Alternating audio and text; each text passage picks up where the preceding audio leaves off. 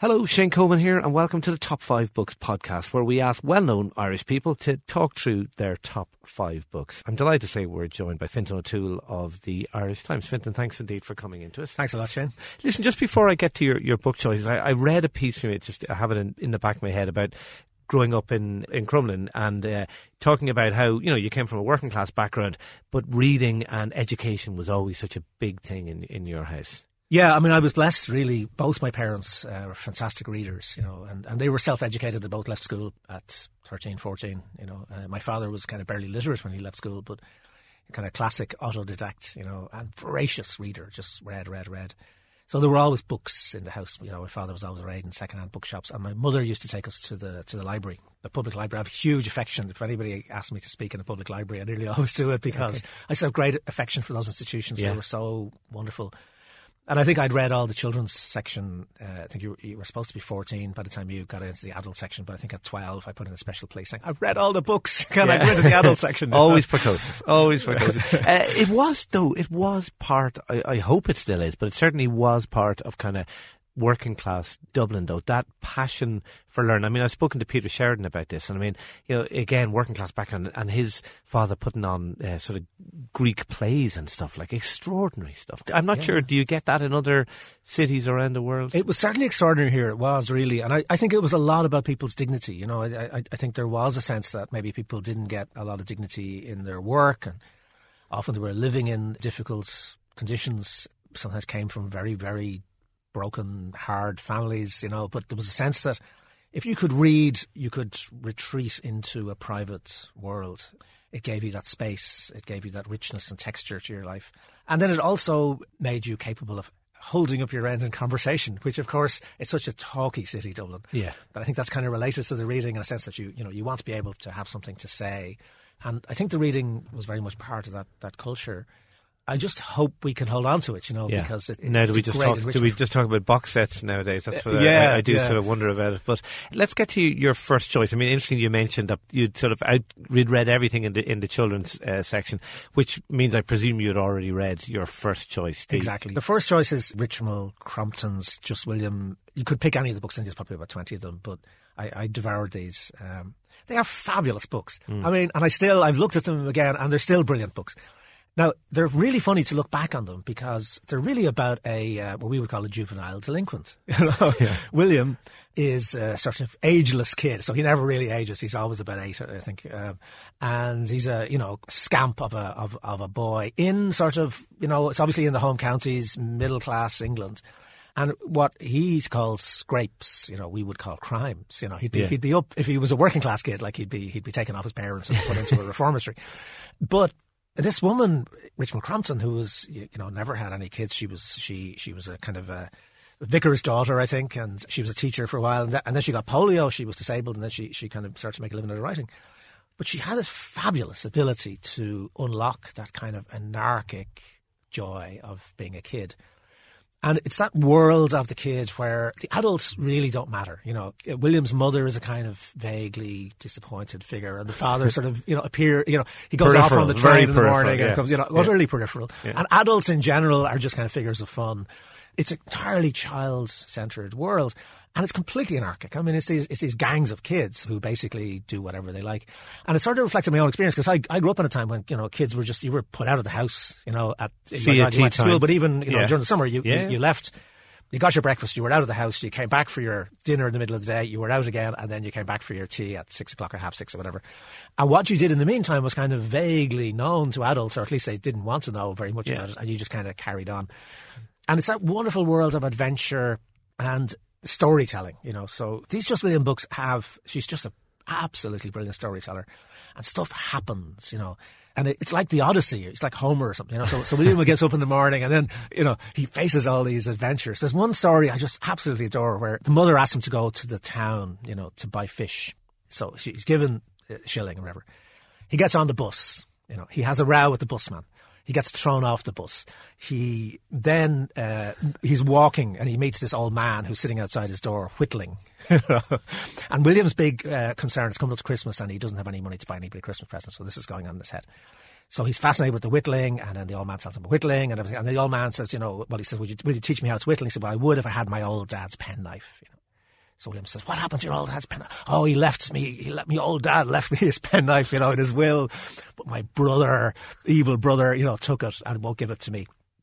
And he says, it turns out the brother has a shop in the town, right? So William says, I'll get your old dad's penknife. So he breaks into the shop. The old man goes out, he breaks into the shop. He steals the penknife. There's all sorts of adventures. He ends up sort of hiding in the shop window, pretending to be a tailor's dummy, gives a poor kid a terrible fright when the kid sees him move, it obviously causes kind of lifelong trauma. Eventually gets out, gets back to the old man with the penknife, learns how to whittle, and it goes on and on. And then eventually gets back, and of course he has to solve the Christmas problem because he can whittle presents for his friends. Yeah. But then, of course, he remembers he was supposed to be getting fish. Oh, damn. And then the mother says, oh, William, I'm so sorry. So foolish of me. I forgot the fish shop was closed on Wednesdays, whatever. But it just, I think for a kid going into that kind of world of narrative, like where just anything can happen. And it sounds like a great story. I mean, I vaguely remember the books, and I vaguely remember that there was a TV series, and it was his cousin who'd scream and scream and scream if Violet Elizabeth. Yeah, exactly, yeah. They're very much of a time. I mean, could kids still read them today and enjoy them? Absolutely, because, like in a way, even then, certainly if you were a Dublin working class kid, the world of those stories was so foreign anyway, Yeah. And it's just great storytelling, and the language is brilliant. I mean, it's clear. It's not sort of stupid or dumbed down, but it's really clear language. And it's just great storytelling. Any kid, and actually boys or girls, I think, would just enjoy it, because kids love that anarchic idea. Yeah. And that whole idea of being in a child's world where adults really have no power and really don't matter. I think for any kid of any gender in any place at any time, that's always going to be a thrill.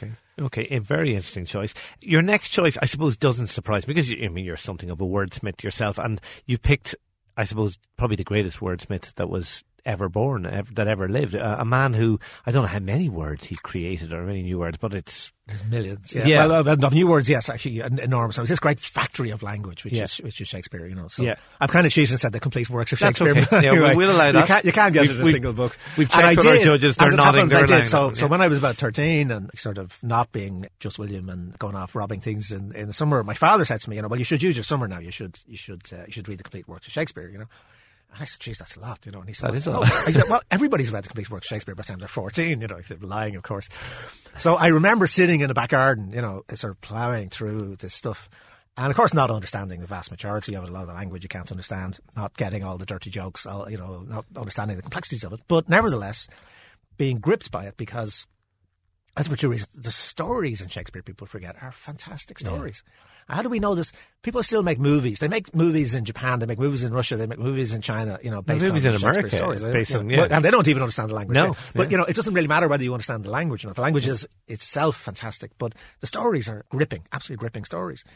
And they're still the best stories about power, about how power works. It's why we come back to them again and again and again. Why would people keep doing them? Because they illuminate the corrupting nature of power. Really, that's what's there all the time. And as a political correspondent, you can know all about this. But of course, and then the other thing is the language. It is just this extraordinary, strange, vibrant, dynamic language that's just almost being made up on the hoof. It's almost like a new language being invented.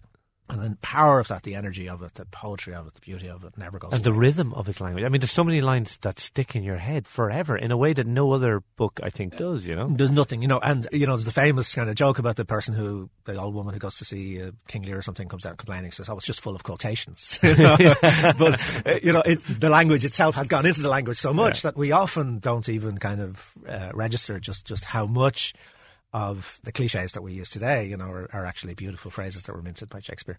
But is there one that jumps out at you? Is there one particular? Well, the play, I suppose it does change as you get older, but I suppose I must be very old, because the play that has never gone away from me really over the last 20 years is King Lear. It's the most shocking play. I mean, it's still deeply shocking. And it's the great moment in King Lear where the usual kind of stuff's going on. There's a kind of war. There's, Lear's has divided his kingdom. There's the evil daughters. There's the good daughter, Cordelia. The big war is happening at the end. You think, okay, it's all going to be sorted out. The good are going to win and the bad will be banished. That's the way these things work. And the good do win. And then there's a moment where you've kind of forgotten about Cordelia, who was the lost daughter. And Lear's been kind of mad. And then Lear comes onto the stage holding Cordelia in his arms. She's dead. She got killed. And he's howling. He's literally howling. And it's the darkest moment in all of art. I mean, it's just, you'll never get over it. Like, and for a long time, like for about 150 years, and they wouldn't play it like that. So it's so powerful that it was just unbearable for a lot of people. So for about 150 years, actually, King Lear was done in a really awful version by an Irish playwright called Nahum Tate, who was not only forgotten, but we should dance on his grave. But Nahum Tate kind of made a happy ending. Like, he says, you can't bear this. It can't be like that. And sort of, you know, Cordelia's still alive, and the last scene is Cordelia and Lear by the fireside in his old age, and they're all very happy. But there is something about that moment, because what it says is actually, you know what, all this politics, everything that's going on with power, it's nothing compared to a man mourning his daughter. And famously, I think, I was going to say robbed, that's probably the wrong word, borrowed, but in Godfather 3, the very end of Godfather 3, which is, you imagine it has to have been influenced by that, where Michael Corleone cradles his daughter on the steps as she's being shot dead. And, you know, and Shakespeare's all over everything. I mean, you know, the idea that he's kind of old, you know, every movie you go to see, The Lion King, for example, is Hamlet. You know, it's all over the place in popular culture and in so-called high art. You know, it's everywhere. Okay, all right, great choice. Now you've gone for a real epic as your next choice. Yeah, so I have a confession to make, which is War and Peace is kind of a joke, isn't it? I mean, you know, it's sort of joked about all the time. And you know, it's not War and Peace. Say about things, or pretty much everything. Or, it's longer than War and Peace. But I'm not sure we actually read it. And I hadn't read it up to 2 years ago. Well, you're the second person I've spoken to in the last week who told me that they've read it in the last couple of years. Yeah. I think it's partly because there's a new translation, or a translation came out about 4 or 5 years ago. And I had tried to read it, and I'd kind of read it in fits and starts and read lots of it, but never really kind of properly read it all the way through. Because I think it was a very stodgy English translations around. And there's one, it's the Vintage Classics translation. That's the one, if you want to read it, that's the one to read. And it's absolutely fantastic. And the reason I was kind of driven back to it was, funny enough, I was in St. Petersburg, and I went to the Kazan Cathedral, which is my cathedral in St. Petersburg. And somebody had said to me, when you're there, just make sure you go and look at the tomb of Kuznetsov. And Kuznetsov was the Russian general who defeated Napoleon. And I went, and the tomb itself is not that much, but then in the corner, almost unnoticed, are Napoleon's flags from 1812. Wow. Rotting away there almost, you know, the ones that were captured on the battlefield in 1812. And of course, it is one of the great epics of human history, you know, Napoleon's invasion. Yeah, and the retreat from Moscow. You know, the one thing you learn in life is never invade Russia. General Winter, isn't that? Yeah. I've decided I'm never going to do that. You know? But I'll remember that. Yeah. But it was just so moving at that moment to see these actual things. And then, of course, it drives you back to thinking about that sort of enormous epic of human history. And War and Peace, by the way, is like a soap opera. You know, it's not actually hard to read. It's fantastic. It's incredibly exciting. It has these, you know, he's one of the greatest geniuses of all time, but what he's able to do is you have these two families, extended families, and their stories. And they're not just about war, and, you know, they're also about peace. They're about falling in love and jealousy and losing your money and all the usual stuff that happens to people. And then they're brilliantly interwoven with this massive epic. So he just has this ability, you know, to go from the micro detail of, you know, a teenage girl and her fantasies, you know, and then, you know, the next scene is Napoleon and his fantasies. And of course, what's kind of implied in all of this is that actually, you know, the epic fantasies of so-called great men are really no more real than all the other things in life, you know, falling in love, falling out of love, all the rest of it. And it's a great, great work of skepticism. You know, if anybody ever is inclined to think that there's any glory in war, you know, you have to read this book. But particularly in this new translation, which was done, it's a joint kind of Russian-English translation. So it was done by a Russian and an American, in fact. And so it seems to capture the essence of what Tolstoy was about, but also for an English reader, it's really accessible, and it just has that great life to it. How long did it take you to read it? Well, actually, you know, not that long. You know, it's funny. It's one of those things you think, you know, it's 1,200 pages. Oh God, but actually, you think about, well, you know, that's like 4 novels. Yeah. You know, so just give the time to it you would give to 4 other novels. Yeah. And actually, you know, it's one of those things, once you get into it, actually... Did you find yourself as you were sort of sitting there going, I really want to pick it up and read it again? Yeah. Is it that kind of... Oh, it is, absolutely. It's really rich, it's exciting, it's intellectually very stimulating, but also it just has the kind of... You know, you think, well, you know, how would you give all the time? Well, actually, it is a box set. You mentioned a box set. I mean, it's like, we like long-form stuff now, actually. We've got... Our culture has changed a bit, actually. We've got back into the idea of longer storytelling, you know, which unfolds over a longer period of time. And I think anybody who can watch The Wire can read War and Peace. Okay.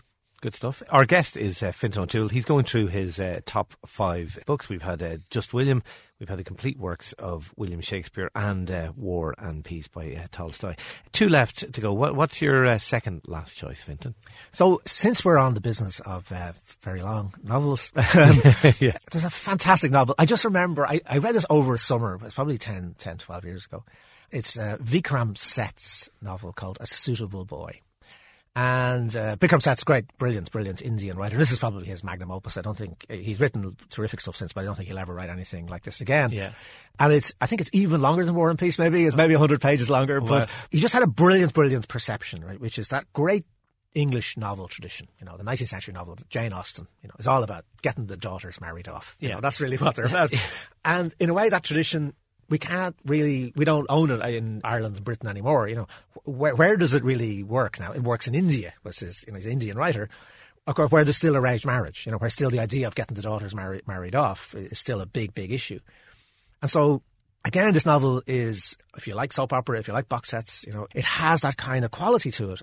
But it's an absolutely stunning piece of work because it has the basic simple plot, which is you have the girl, you have her kind of fussy, not particularly nice mother who wants to get her married off. She's had a university education, you know, she's a bit different, but the mother is still thinking, you know, I've got to find a suitable boy for her. And there's basically 3 successive candidates for being the suitable boy. But through the prism of their lives, he manages to bring in like the entire modern history of India, good and bad, you know, so the terrible communal riots, the violence, the poverty, the struggles of India. And they all come into it, the physicality of India, the taste, the sounds, the smells. It's just absolutely panoramic, you know. And I've never been to India, but I have the illusion, you know, that with this novel, you feel like you're kind of being steeped in a world that you don't know. Well, it has a lushness, India, doesn't it? Well, I've never been there either, but just from how it's portrayed, certainly in books and film, it has this incredible richness and lushness. And it's this texture again, isn't it? It's just this idea that of a society that, to us at least, you know, has these layers and layers and layers. Historically, socially, of course, an incredibly rigid, hierarchical kind of society, historically. And this is a book that actually kind of manages to bring all of those together. But you never feel for a moment that you're being preached at or that it's didactic. You know, you're being immersed into all of this. And it's a fantastic reading experience. It's one of those books I know I'm going to read again and again, you know, and it's like a warm bath that you can just kind of relax into. That makes it sound like it's kind of meaningless, but it's not, because like a warm bath can do as well, it kind of heightens your senses and it makes you aware of all of this kind of both information and sort of sensuality that you wouldn't have experienced otherwise. And I could just really recommend it to anybody if you're looking for a long read that's going to take you out of your own world and into another world, which is what great reading does. It does. Did I imagine this, or did I hear there's a sequel coming out? A Suitable Girl, I think. Is that yes. So the great hope is that there is a sequel on the way. There's been no date put on it, and I mean, he's been a bit dilatory, you know. I mean, it's only 1,300 pages or whatever you think he might have managed by now. But I think it would be thrilling if there were, and of course it would make complete sense, because in terms of thinking about social change in India since that book came out, you know, and of course the whole issues of gender and all that sort of stuff must be so very difficult and very angular in India now. I mean, it'd be fascinating to see what he has made of all that in the meantime. So it would be a dream if there is. Yeah, okay. Watch that one with interest. Come here, you picked 4 really interesting, 4 great books. No Irish writer there, though.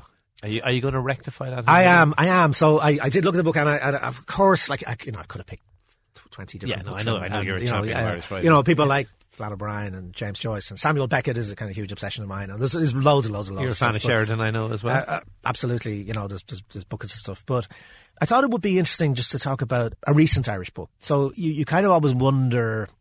There's obviously fantastic books have been coming out in the last 10 years. A lot of new writers, terrific writers. But you kind of wonder sometimes, do we still have that thing about language? You know, the hallmark of Irish writing. You know, it's that linguistic inventiveness and the ability to try to sort of take language apart and put it back together again in a new way. And for me, the most exciting writer who has done this in the last 10 years is Emer McBride. Her novel, A Girl is a Half-Formed Thing, which came out, it's kind of classic story. You know, she was trying to get it published for 10 years, had more or less given up. And a tiny little press in Norwich, of all places, you know, has kind of picked it up And then it's won huge numbers of awards, and it's been made into a very strong theatre performance and various things. And her second novel, I think, will come out next year. But what really impressed me about it was that it just has a completely distinctive voice. So if you look at it on the page, it just looks different. It has no sentence structures. It doesn't have full stops. It doesn't have, that, which I know people have done before. But it does this in a very particular way. And what she's trying to do is to sort of do something really very profound, which is, it's about abuse. It's really about a girl who is abused. And then what happens to her, what it does to her mind. And even the title, A Girl's a Half-Formed Thing, it's kind of saying, well, actually, why does this stuff really hurt? And really hurts because it sort of stops the development of a child. It sort of freezes you at a certain kind of moment. And so what she does then is she kind of creates a language which is like, what's it like to be stuck? What's it like to be half-formed? A person who's not really there. And she does this in a way which, it sounds very, very grim, and there's a lot, if you were to describe what happens in the novel, you think, oh God, I just don't want to read that, it's too grim. But actually the sheer inventiveness of the language and the way it sort of puts a distance between you and the experience that's being described makes it utterly mesmerising. And it gives you a great sense that, the Irish thing is still working. There's still a way in which Irish writers have a very distinctive attitude to language. And it seems to be almost that, I have a theory about this, which is that Irish writers are very afraid of being garrulous. We have a natural loquaciousness in Ireland, which makes for bad writing in a way. And there's a lot of bad writing, because the easier it is to use language, the easier it is to talk, the worse it's going to be on the page.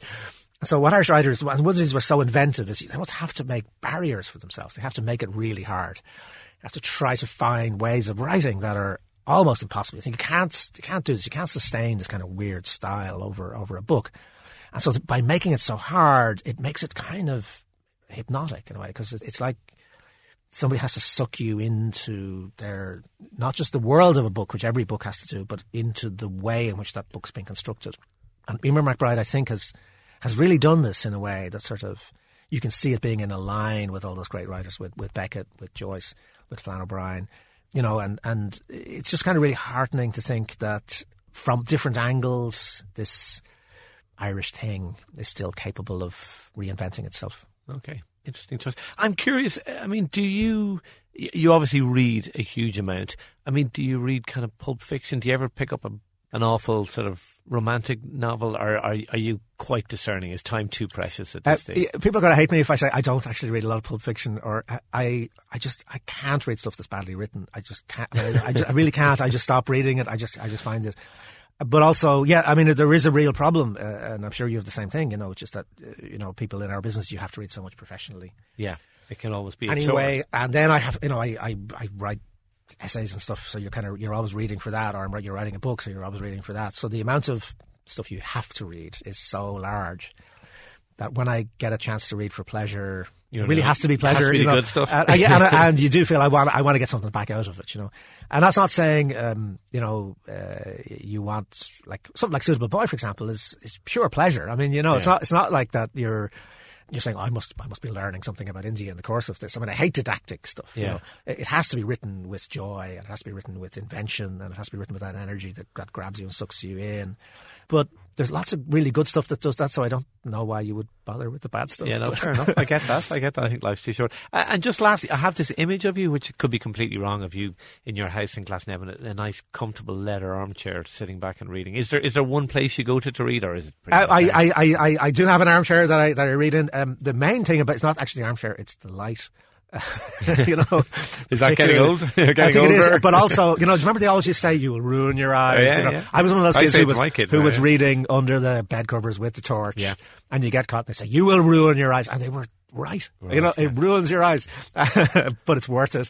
It's only, it's the best body part to ruin, and the best way to ruin it is to ruin your eyes from reading, and it does so. And I getting to that grumpy stage where you go to a hotel, for example, on holidays or whatever, and you start saying, "Where's the reading lamp? I can't read in this bloody room." And it becomes one of your pet hates is places where you can't read properly because they don't have a proper lamp. Okay, fantastic. I just want to run through Fintan's choice again. Just William, A Suitable Boy, A Girl is a Half-Formed Thing by the Irish writer Emer McBride, the complete works of William Shakespeare, and the epic War and Peace. Fantastic choices, Fintan O'Toole. It's been a real pleasure to have your company. Thanks indeed for coming in. Pleasure, thank you.